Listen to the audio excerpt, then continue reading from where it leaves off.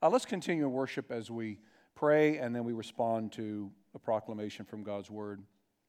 Father, we want to be quick to confess as we sang together that our hearts are prone to wonder and we are so easily captivated by other things. And we pledge our love to you and we sing songs to you and we praise your name, and then on Monday when a challenge hits or conflict arises, we are quick to forget our dependence upon you, quick to ignore your power in our lives, and we feel like we have to go into a mode where we just take over ourselves. And we want to confess this morning our own hubris, our own foolishness, and we want to say together, Lord, we're sorry for the ways that we continue to try to seize the reins from you. And we recognize we can't do anything. We can't do anything apart from your power. And we ask this morning that you would pour out your power on us and in us. And we ask as we open up the text of Scripture that you would help us and that you would give us clear eyes to see your glory, your majesty, your mercy that we just sang about together, Lord.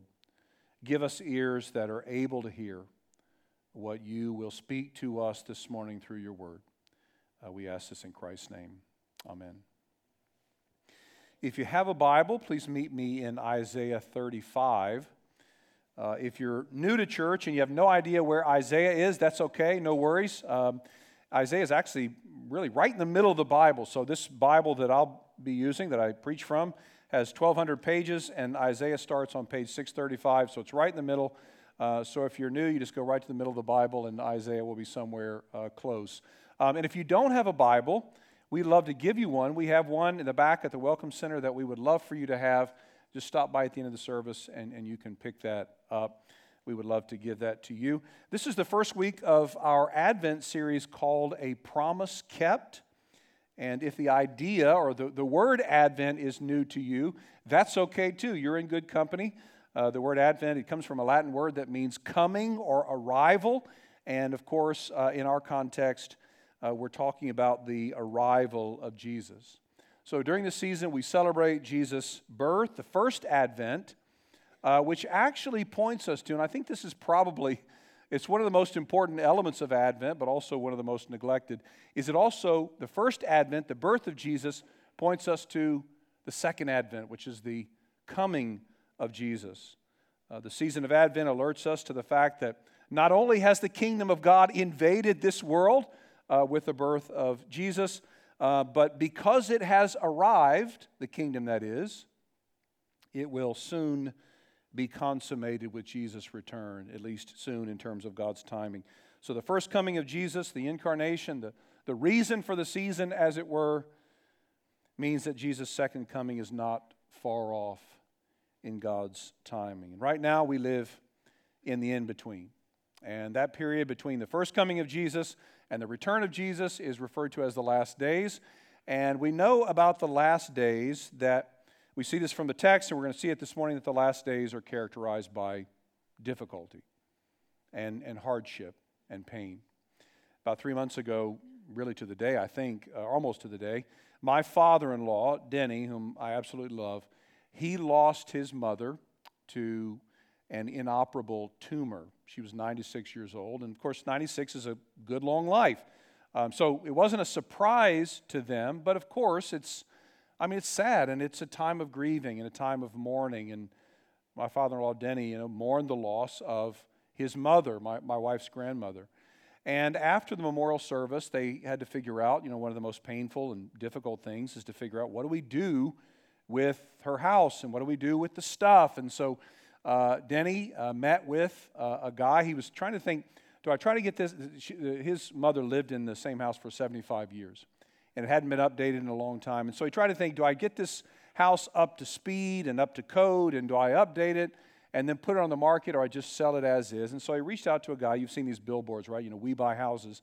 And so he reached out to a guy, and they met, and he said, I'll buy it from you. And the guy said to Denny, my father-in-law, what do you want me to do with all of this stuff? There's tons of stuff, including an old maroon couch and tables and end tables. And Denny said, you know what? It doesn't matter to me. Just take it and do whatever you can with it. And the guy said, well, I mean, you understand I'm not going to be able to really sell this or get anything for this. And my father-in-law said, that's okay, just, it's fine. We don't know what to do with it. We don't need it. And so anything you can do with it, whether it's give it away or auction or get rid of it, that's fine. And as Janine and I heard about that conversation, Janine said to me, and I think you would handle that situation exactly like my dad did. I said, what do you mean? She said, well, you're not the least bit sentimental, but you are very nostalgic.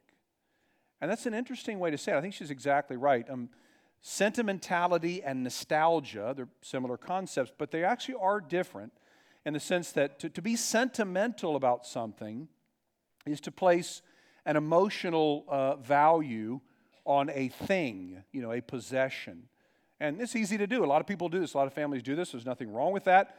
For some families, it's jewelry or dishes or old clothing or whatever it is. And so Janine said, you're not very sentimental. And that's true. I can't think of a single thing that I feel like I really need, that I would just really grieve if I lost. But I am very nostalgic. Nostalgia is different in that it's placing some emotional value, if you will, on an experience or a place.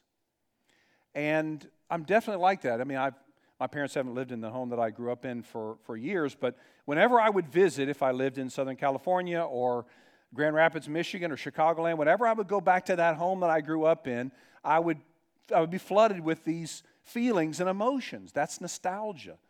I would think, I remember that. I remember what happened here, and I remember throwing a tennis ball against a wall, for hours in the backyard. I remember all of these things happening. That's nostalgia. And maybe this holiday season, as you return home, you'll think about, that's where I did that, or that's where I learned how to do that, and those feelings will come back to you. There's actually a longing inside of us for home. It's actually part of the human experience. There is a longing, there is a yearning to be home, to be at that place where we had those experiences, to be at that place where we grew up and we learned and we were formed and fashioned and grew. And so we have that longing for home, that place, again, that's helped to shape us. And that longing is part of the human experience. But there is actually within each of us, and this is maybe a lesser-known reality or phenomenon, there is within each of us a longing for another home, for a permanent home, for a future home. And even though we've never been there, it's a home that we were created for. And in that sense, we pine for it with an intense and even mysterious longing. C.S. Lewis famously said in Mere Christianity, most people, if they had really learned to look into their own hearts, would know that they do want, and want acutely, something that cannot be had in this world. There are all sorts of things in this world that offer to give it to you, that's something, but they never quite keep their promise. And then he said, and this has been quoted in, thousands of sermons, and maybe you remember it, if I find in myself a desire which no experience in this world can satisfy, the most probable explanation is that I was made for another world. We were made for another world. We were created to be in a world where man lives in harmony with creation. And even better yet, where man lives in harmony with the Creator. A world of unfettered fellowship with God. A world where we would never experience loneliness, rejection, pain, sickness, disease. We long for that eternal home. And God is actually preparing His people for that new world, for their eternal home. And what Advent tells us is, because God was faithful in sending His Son, because God came in the flesh, in fulfillment with all the promises of God, we can be sure that He will come again and bring us to that forever home. So the passage we're in this morning, Isaiah 35, we're going to answer three questions. What is our new home like? What is the way to get there? And what are we supposed to be doing while we wait? So what is our new home like? What is the way to get there? and what are we supposed to be doing while we wait for it? So Isaiah chapter 35, we're going to cover the whole passage in three different sections. Let me begin by reading verses 1 through 4. Here reads the word of the Lord. The wilderness and the dry land shall be glad. The desert shall rejoice and blossom like the crocus. It shall blossom abundantly and rejoice with joy and singing. The glory of Lebanon shall be given to it, the majesty of Carmel and Sharon. They shall see the glory of the Lord, the majesty of our God. Strengthen the weak hands and make firm the feeble knees. Say to those who have an anxious heart, be strong, fear not. Behold, your God will come with vengeance. With the recompense of God, He will come and save you. So Isaiah was a prophet of God whose ministry took place about 700 years before Jesus was born. And at the time of the writing, the great, what once was the united monarchy of Israel had been divided. So you had Israel in the north and Judah in the south. And when Isaiah is called to ministry, when God calls Isaiah and he follows the Lord's call, this is around 740 BC, Assyria was becoming this mammoth sort of global power, taking over the world and doing so with really cruelty and savagery. Well, Isaiah's ministry spanned almost 60 years. And in 722 BC, a couple of decades into his ministry, Assyria would overtake Israel, and thousands of Israelites were relocated, which is a nice way of saying it, but they were taken from their homeland. They were made to be exiles, in some cases kicking and screaming. They were violently removed from their homeland. And God gives them this oracle, this prophecy, when they were at a devastating low point, when they were exiles in the land. And right away, in verses 1 and 2, God acknowledges what they're going through. God compares their current situation to a wilderness and a dry land, verse 1 and verse 2. Now, what does wilderness signify in the Bible? Chaos, an out-of-control situation. Think about those of you who like to hunt. You've been in some of the most remote wildernesses. You just have things growing everywhere, things overtaking fruitful things. And so it's really a situation of chaos. Well, what about a desert? Desert signifies isolation, loneliness. You may have someone who said to you who's particularly lonely, they may say, I just feel like I'm just out in the desert by myself, alone. It also signifies death. In the desert, this is the place where crops can't grow and sheep can't graze. There's not enough vegetation to survive. So God is saying, look, I know the situation you're in. He likens it to a desert or wilderness. These are references to Israel's situation at the time of their exile. But at a deeper level, these are words, wilderness, desert, dry land, that refer to all those who live in a world that's unreconciled to God, a world under God's judgment, to all those who live apart from God's immediate presence. This is a fair description, I think, of life for us right now in this sin-cursed world which awaits Christ's return. We are exiles who live in the wilderness, who are longing for our future home.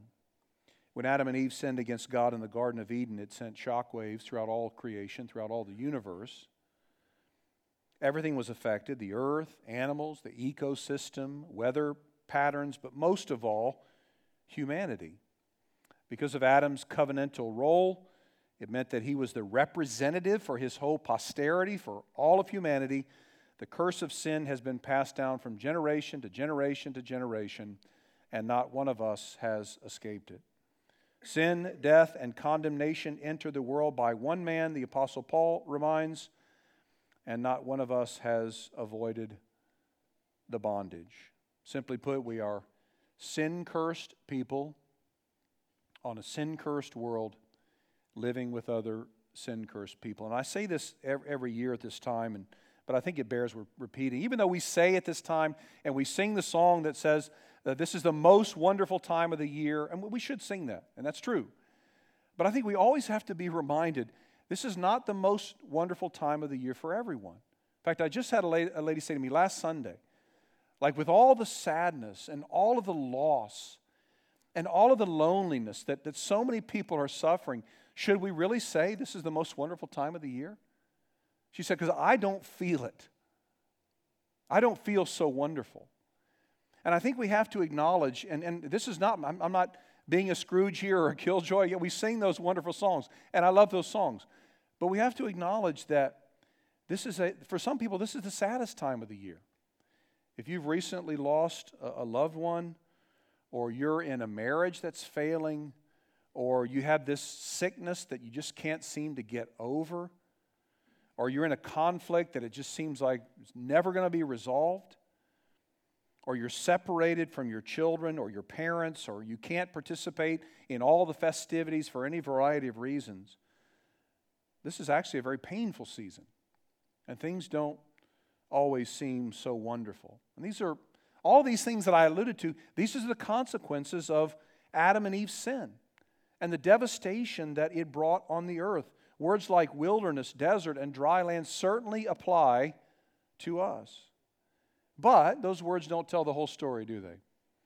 Even in this chapter, God gives us a glimpse into His grace, a promise that things will not always be broken. He will restore everything that He's created. Now notice that God doesn't say, this is really important, notice that God doesn't say that the wilderness will disappear. Notice that He doesn't say the desert will be no more. No, God says the wilderness and the desert shall be glad. This is language of transformation, not destruction.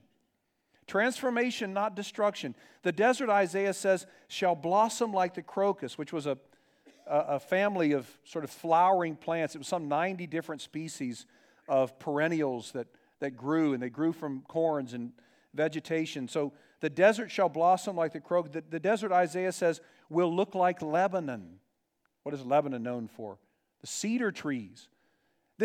What was once a desert will be characterized by these incredible towering trees. The wilderness and desert, Isaiah says, will be like Carmel and Sharon. What were they known for? These south regions were known that they were filled with beautiful flowers and plants and vegetation. This is what God will do with the desert. They shall see the glory of the Lord, the majesty of our God, verse 4 says, which refers to both the glory of God in the new creation, but also the glory of God by way of His very presence with them. So our hope as those who belong to God is, and this is going to be old news to some of you, but it's going to be brand news to some of you.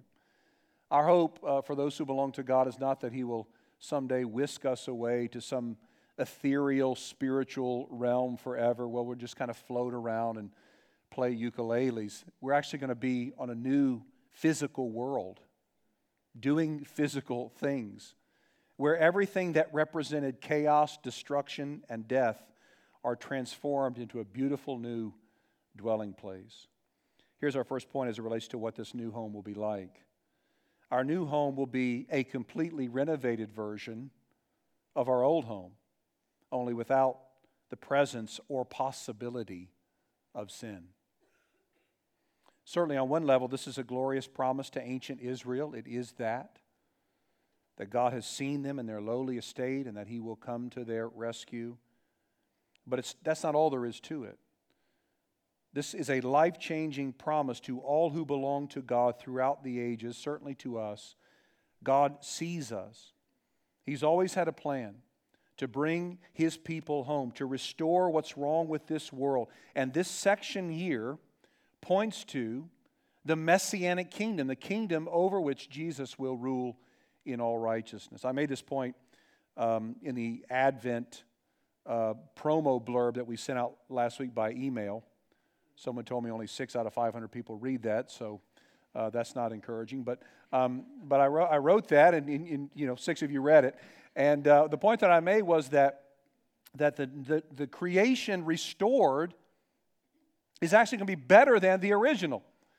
And among the 6 who read it, I had a couple of people say, but is that really right? I mean, how could that be right?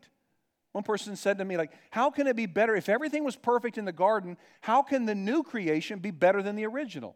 And I said, yes, you're right. Everything was perfect in the garden, but it was also characterized by unfulfilled potential. This is why God says to Adam and Eve, fill out the earth and subdue it. And one of those One potentiality was the potential for sin, right? And so Adam and Eve sinned. They rebelled against their Creator. Well, in the Messianic kingdom where Jesus will reign, things will be even better than the Garden of Eden, because unlike in the Garden of Eden, in the new kingdom, there won't even be the possibility of sin. Not even the possibility of sin will be there. In the new kingdom, there will be dimensions of love and joy and fulfillment that are even more incredible than what existed in the garden.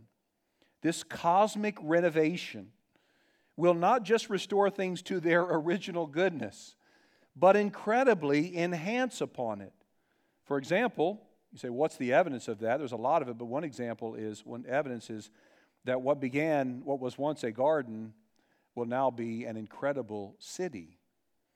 On my way to Nepal a few months ago, I had a 2-day stopover in Dubai for meetings, had a day and a half of meetings. And what's fascinating about Dubai is it's a world-class city, this amazing city filled with some of the most incredible buildings, but it's right in the middle of the desert. It's literally in the desert. It's filled with incredible wealth and all kinds of the amenities of the great cities in the world. And almost all the amazing cities are fairly new. So let me show you a picture of just sort of a panoramic view of the city.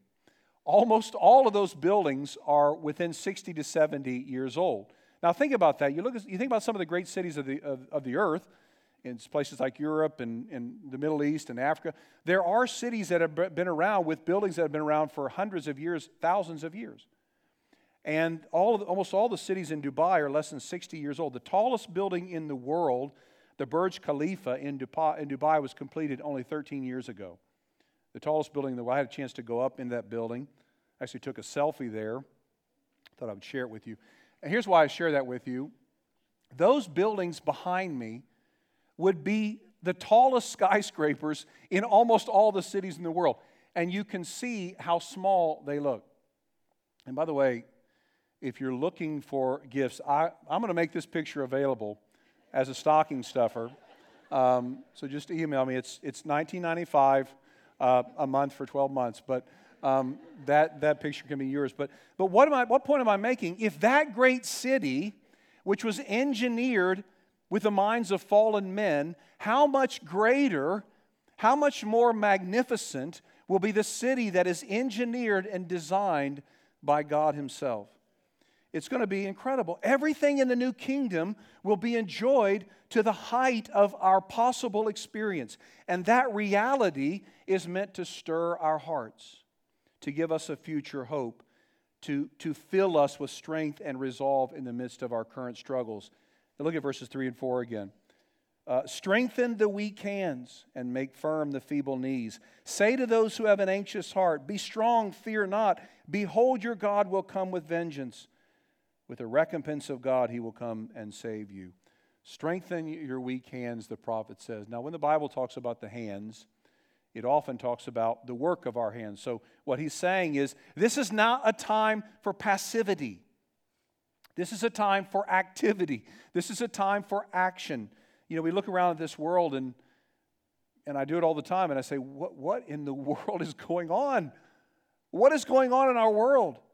But that shouldn't cause us to throw up our hands in despair, but instead to put our hands to work. The Christian life, yes, it is finished. Christ said, it's finished. We have nothing to earn, nothing to achieve. We don't have to earn our salvation. But as those who have been forgiven, we'll talk about in a minute, we should be active. Make firm your weak knees, the prophet says. Say to those who have an anxious heart, be strong, fear not, behold your God. I've joked over the years. Actually, I'm not really joking. I'm being serious when I say this. But to those of a particular counseling background, I say to them sometimes the worst thing you can say to a person who's anxious is stop being anxious. Because the person says, what does that do?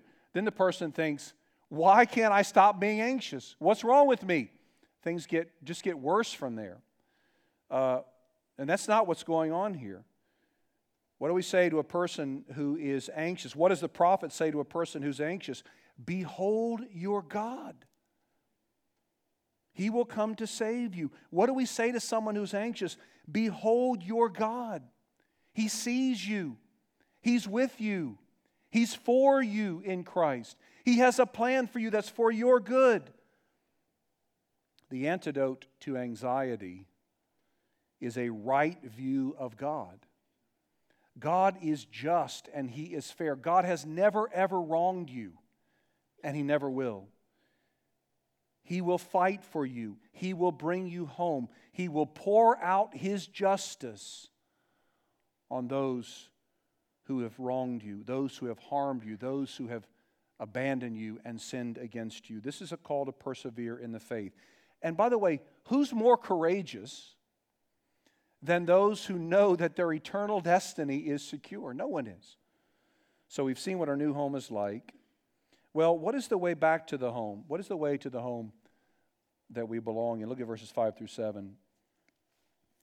Then the eyes of the blind shall be opened, and the ears of the deaf unstopped. And shall the lame man leap like a deer, and the tongue of the mute sing for joy. For the waters break forth in the wilderness and streams in the desert. The burning sand shall become a pool, and the thirsty ground springs of water. In the haunt of jackals where they lie down, the grass shall become reeds and rushes. Now, when we read these promises, what immediately comes to mind? The blind will see, the deaf will hear, the lame will walk. This is what Jesus says He would bring about through His earthly ministry. When John the Baptist, he started to wonder, he hears all these rumblings like, I don't know, is this really the same guy that the prophets talked about? Is this Jesus really the Messiah we've been waiting for? So he says, hey, I want you to send some of His disciples. Go find out for me. He sends them kind of on an errand. And when they get to Jesus, Jesus says this in Luke 7, go and tell John what you have seen and heard.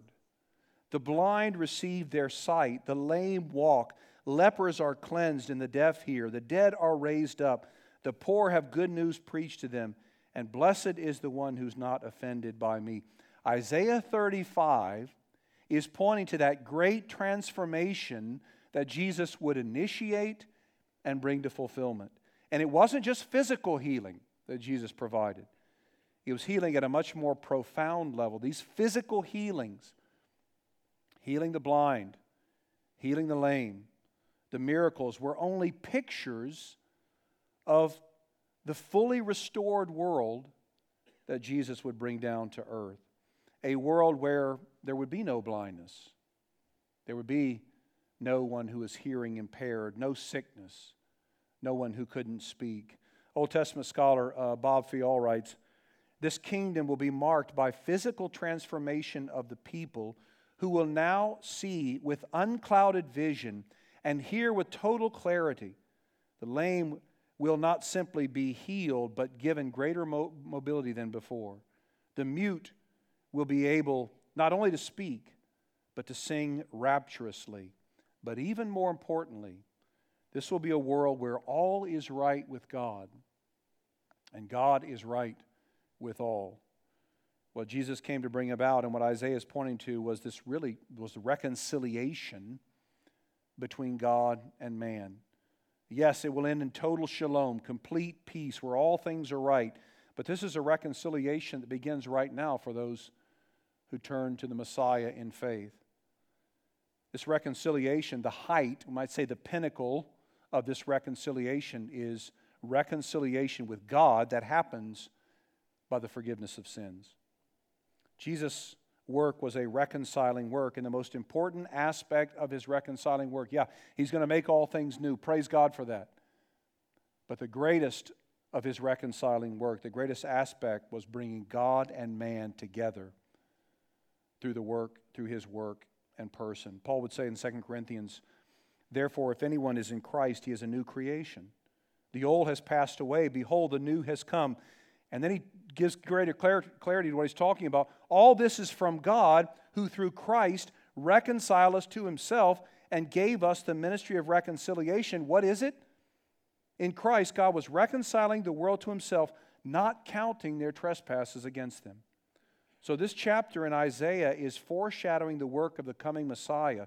He will bring a people home. But how will He do that? How will He do that? Well, because of that people's rebellion, He would have to not only come for them, He would have to live for them, and He would have to die for them. Going back to our passage, Israel was under the wrath of God. God actually used the nation of Assyria as His vehicle of discipline. They were under the wrath of God because of their disobedience. Instead of obeying God as they covenanted with God to do and loving their neighbor, they rejected His law. They offered meaningless sacrifices in the temple. They bowed to other gods that weren't really gods at all. They committed injustices against the poor and the weak. The people of Judah had turned their backs on God and alienated themselves from their Creator and Redeemer, which prompted Isaiah's pronouncement of judgment. And this is what happens to all those who disobey God. They suffer His judgment. But God promised that one day He would send a Redeemer, and that Redeemer would be faithful to do all that God had commanded Israel to do. He would be faithful in all the ways that Israel had failed, and even more than that, He would be faithful in all the ways that Adam had failed.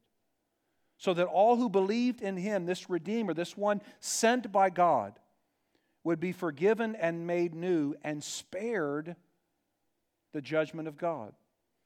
Now, we're in chapter 35, but Isaiah's already he's predicting, he's showing, he's telling us about that Redeemer. In Isaiah 7, he says this, "Therefore the Lord Himself will give you a sign. Behold, the virgin shall conceive and bear a son, and shall call his name Emmanuel." This is the promise of the coming Messiah, the one who would be God with us. And then later in Isaiah 9, "For unto us a child is born, to us a son is given, and the government shall be upon His shoulder, and His name shall be called Wonderful Counselor, Mighty God, Everlasting Father, Prince of Peace."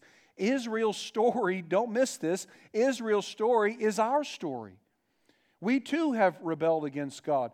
We have been also covenantally unfaithful. We have spurned His commands. We have fallen short of God's glory.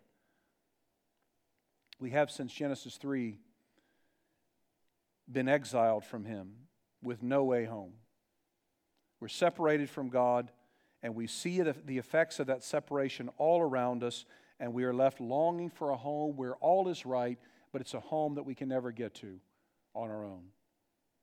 But God has sent His Son to be faithful to the covenant that we have rejected, to obey God in all the ways that we failed, so that by believing in Him, by trusting in Him, His obedience, His covenant faithfulness would be credited to us. Here's our second point as it relates to the way. The only way to our new home will be through the obedience of another, the one promised from ages past.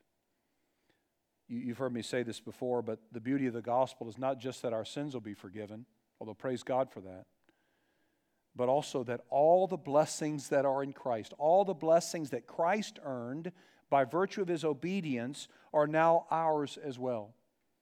So a right relationship with God, a restored relationship with God. I was just telling my 16-year-old daughter the other day, we were talking about how it's kind of cliche. People say that Christianity is not a religion, it's a relationship. And I said, yes, that's true as far as it goes, but the reality is everybody's in a relationship with God, either as a condemned criminal awaiting His righteous judgment or as a redeemed son or daughter. So there's no one who has the option of saying, God, you're there, I'm going to ignore you forever, I'm going to do my own thing, cling to my autonomy, leave me alone. The God of the universe doesn't work that way. We don't tell God what to do. We don't tell God how it is. God tells us how it is. And He says, you have rebelled against me, you've fallen short of my glory, but I've sent one who will be faithful to me, who will obey me, and His obedience will be yours by faith. That home that we long for will never be reached by our obedience, by our church attendance, by the fact that we grew up in a Christian home, by any of those things, by dropping off money in the Salvation Army red bucket, none of those things. We are hopelessly doomed if getting to that home is dependent upon our goodness. That home can only be reached by faith, by believing in the long-promised Redeemer. Now that recognition helps us to make sense of this last section. Look at verses 8 through 10. And a highway shall be there, and it shall be called the way of holiness. The unclean shall not pass over it. It shall belong to those who walk on the way. Even if they are fools, they shall not go astray. No lion shall be there, nor any ravenous beast come upon it. They shall not be found there, but the redeemed shall walk there. And the ransomed of the Lord shall return, and come to Zion with singing. Everlasting joy shall be upon their heads. They shall obtain gladness and joy, and sorrow and sighing shall flee away. So what was once a desert, what was once a wilderness, is now a land flowing with water and trees and flower and foliage. And what was once an area that was chaos and a way that people couldn't travel by is now been transformed into a landscape with a highway that leads directly to God. It's called the way of holiness because it leads to the holy city and because it's intended for holy persons. But we have to ask and answer the question, who are the holy ones? Who are the holy ones who dare tread this new highway? If it's for the perfect, we're all out of luck, aren't we? Well, in the Old Testament, to be holy meant to be set apart unto God. And those who were set apart unto God were those who had their sins covered. One theologian writes beautifully, I think, the holy are not the sinless, but those who recognize their need of forgiveness and grace. Even the foolish, inclined to stumble and stray, will find clear guidance.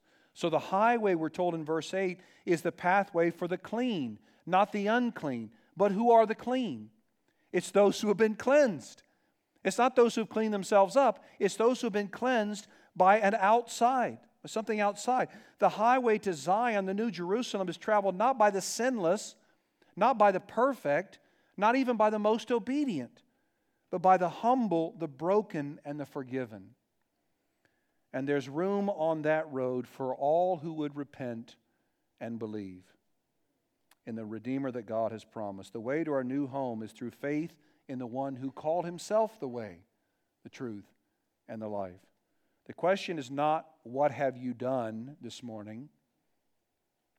The question is, in whom are you trusting? It doesn't matter. You say, well, you don't know my past. You don't know the sins I've committed. You don't know what I've done. That's not what matters. What matters is, in whom are you believing? Are you trusting in the one God sent? Are you trusting in the Redeemer that God promised, the one from ages past? For those who have turned to Jesus in repentant faith, you are forgiven. You are on that way of holiness. God's not holding anything against you. He's made you new. He's made you a new creature. Yes, you're still a sinner, but a redeemed sinner. That's why I love the last part of verse 9. But the redeemed shall walk there. This is what awaits all of those who are in Christ. So as to our final question, what do we do while we wait? Here's our final point. While we wait, we live according to our new identity as those holy and set apart unto God. If you are in Christ, you are forgiven. And now your task with the aid of the Holy Spirit is to live as one who has been forgiven. Not overwhelmed with constant guilt, not, constantly navel-gazing, looking down, how am I doing? To live as one who is forgiven. If you're in Christ, you are already loved. Now what God calls you to do is to live as one who is loved. Not one who's trying to earn love, not one from whom love has been elusive, but to live as one who's already loved by God in Christ. If you are in Christ, you have a home that is prepared for you. And while we wait for it, while we long for it, while we see the unevenness of our present world, we look and we see God has been faithful. The birth of Christ is the evidence of God's faithfulness to His promise. And we say because of the first advent, the second advent is coming. Because of God's faithfulness from ages past, we know that He is faithful still, and He will sustain us on this path. Let's pray. Father in heaven, what a great thing and a heart-stirring thing to be reminded of this new home that is ours because of Christ. And I pray for those this morning for whom this is not the most wonderful time of year.